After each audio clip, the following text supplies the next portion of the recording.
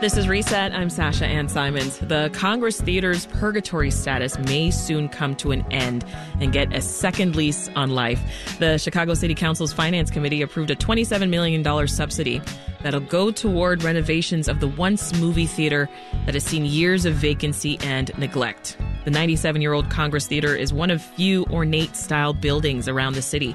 So here to discuss the iconic architecture and the hopeful second chance is Executive Director of Preservation Chicago, Ward Miller. Welcome back, Ward. Well, thank you, Sasha Ann. It's been great being here. And CEO of Chicago Architecture Center, Eleanor Gorski. Welcome back to Reset.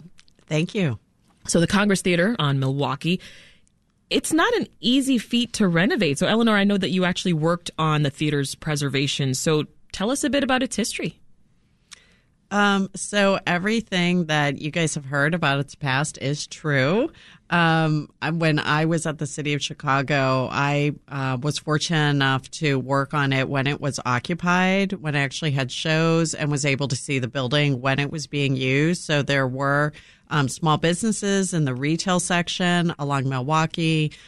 Certainly the apartments were occupied, the theater was being used, but it definitely needed code upgrades and a lot of work done to make the theater more profitable and able to accept many more diverse shows. And then from there, I mean, you know the history. We've gone through a couple developers with that building, and it's a challenge because of its size, the diversity of uses that also makes an interesting building, also makes it a challenge to use different types of historic incentives as well as financial incentives and financing. Yeah. Well, the theater's, it's described as built in the classical revival and Italian Renaissance style. Ward, describe that for us. What are the features of that style, inside and out? Sure. So, you know, you've got this beautiful palatial building, sort of harking back to classical European styles, right? It's meant to be a place of arrival and destination.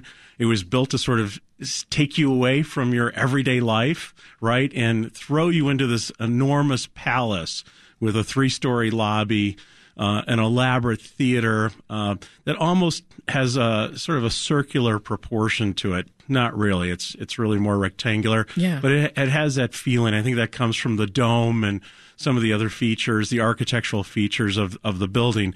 But, you know, an amazing structure that its renovation and revisioning and reuse will be transformational to this section of Milwaukee Avenue and also to the Logan Square, Bucktown and Wicker Park communities together. Well, speaking of reuse, I mean, the plans are, as I understand, to keep the theater as a live music venue, right? What would be the necessary changes to renovate, but also, to your point, preserve this style? Well, remember that it was a music venue before it was closed down 10 years ago. The theater seats had been removed from a good portion of the auditorium space, if you will. But what we're really excited about, of course, is the renovation and restoration of the building. Its terracotta facade, its signage, marquee, the interior spaces, which have seen a lot of water infiltration, really just due to, you know, lack of maintenance and deferred maintenance. But also we're excited about the affordable units, the affordable apartments and offices that will be in the space, as well as the reactivation and restoration of the storefront. So together, this is really an amazing package, and we're hoping that, you know, projects like this in the future will influence, you know, the Central Park Theater on the west side, of course, the Uptown Theater that we think McPeer should take over as their Northside Convention Center. A little plug for that idea. Okay. And concert venue, because you really need public subsidies in a lot of times to catch up with this deferred maintenance. First Ward Alderman Daniel Espada said that he views this as a genuine community development project. Speak to that, Eleanor. I mean, how is having that local support going to help the project? Well, certainly the community needs to be in favor of extending the TIF. which, the TIF increment financing was set to expire. And I understand that the community and the aldermen, as well as others, supported the extension of that. So that's very important because this wouldn't get off the ground, as Ward said, without the city subsidy. And it was increased, unfortunately, due to the poor conditions that the building has suffered through its vacancy. So in addition to that, I think the community made it well known they want affordable housing in there. That had to be part of the project. I understand that there are other controls on the project that needs to be occupied, that a certain amount of the rent needs to be written down to allow local businesses to be on the property. So I think we're all going to be watching this as a model to see how it is working for the community. And I'm so proud and excited of the aldermen and DPD coming up with this, as well as the rest of council. You mentioned there the condition of the building, right? As we've talked about, it was shut down for the last decade. Help us understand, what kind of damage does vacancy and neglect do to a building? Especially a building like this. When you have a performance space that needs to be finely tuned with floors that, musicians and dancers can walk across, any type of moisture infiltration can cause havoc even over one winter. And especially if the building is not heated, then you get to see buckling, pipes bursting. That destroys where has the it been plaster. Falling apart mostly? Yeah. I haven't been in it recently, but in the photos that I've seen, a lot of the upper floors have floor leaks, and I would bet that wherever there is a heating system with pipes, those have burst, and those could be anywhere in the walls throughout the building. I don't know, Ward, have you been in lately? Not in the past couple of years since the pandemic, but there's a lot of water damage even to the hallways off the lobby, feeding the theater as well. So would it take a while then for folks to be able to start using this theater again?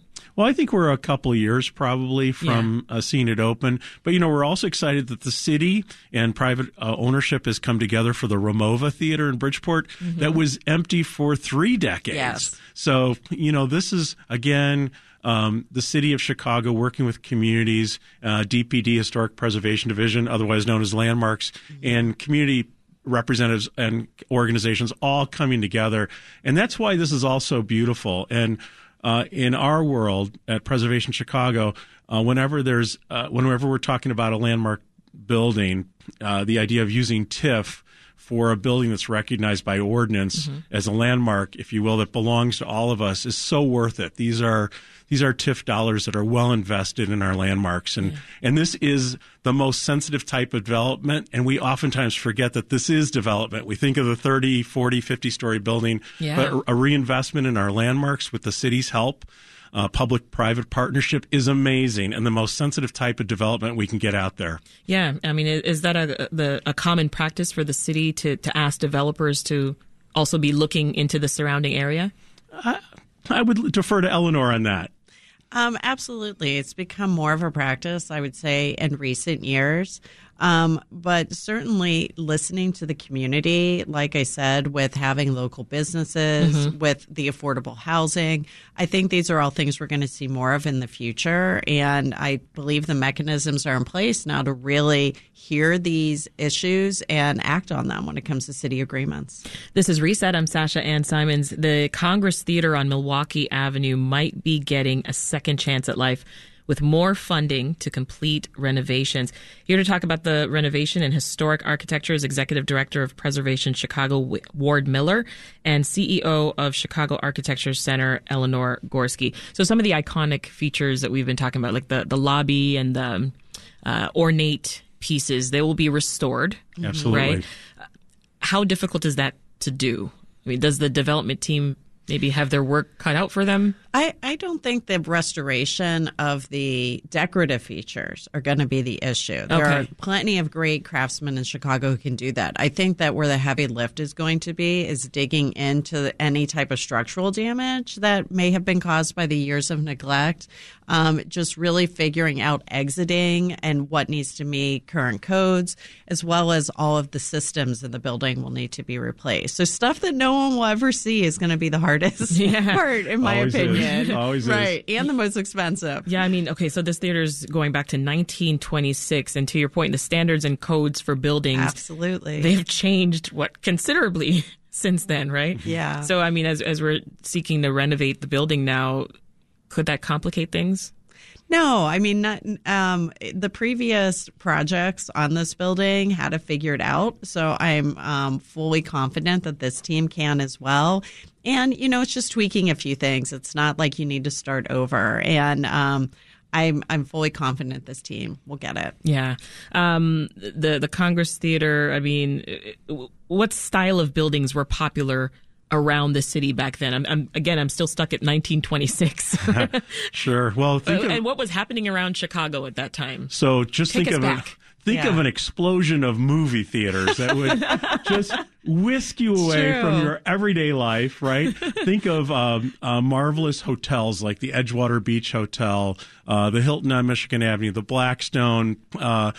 Think of the South Shore Cultural Center, which was the South Shore Country Club, all happening. These big public works projects, also people sort of getting over the fear of water. Water and waterborne illnesses like cholera, were part of early Chicago, and, sanitation measures had been sort of bumped up. So suddenly beaches were open for swimming and recreation and, these amazing features. It was, Chicago was really into the groove, so to speak. Yeah. And of course, we had a huge building boom in the Loop with so many of our Art Deco and Art Moderne structures from, really the Wrigley Building, Tribune Tower, Chicago Board of Trade, 333 North Michigan Avenue, Motor Club Building. The list goes on. So it was really a high point, of course, before the 1929 crash and depression, and of course World War II. I'm also thinking of how many of those examples you gave still exist today. Oh, I think most of them. Yes. Yeah. And I want to add too for your listeners, like the Music Box Theater and how it's atmospheric on the inside. That's what I think of that really, epitomizes kind of what was happening at the time, what Ward's describing. Absolutely. And some people, they could argue $27 million, that's too much money to go toward an old building. So what do you say to that? Why continue to push for efforts like these? Well, think about the building, and if your listeners haven't driven by, it literally is a giant block along Milwaukee Avenue, first of all. And I know when City Council considers these things, they look at the loss of taxes that we've lost for, over a decade right now.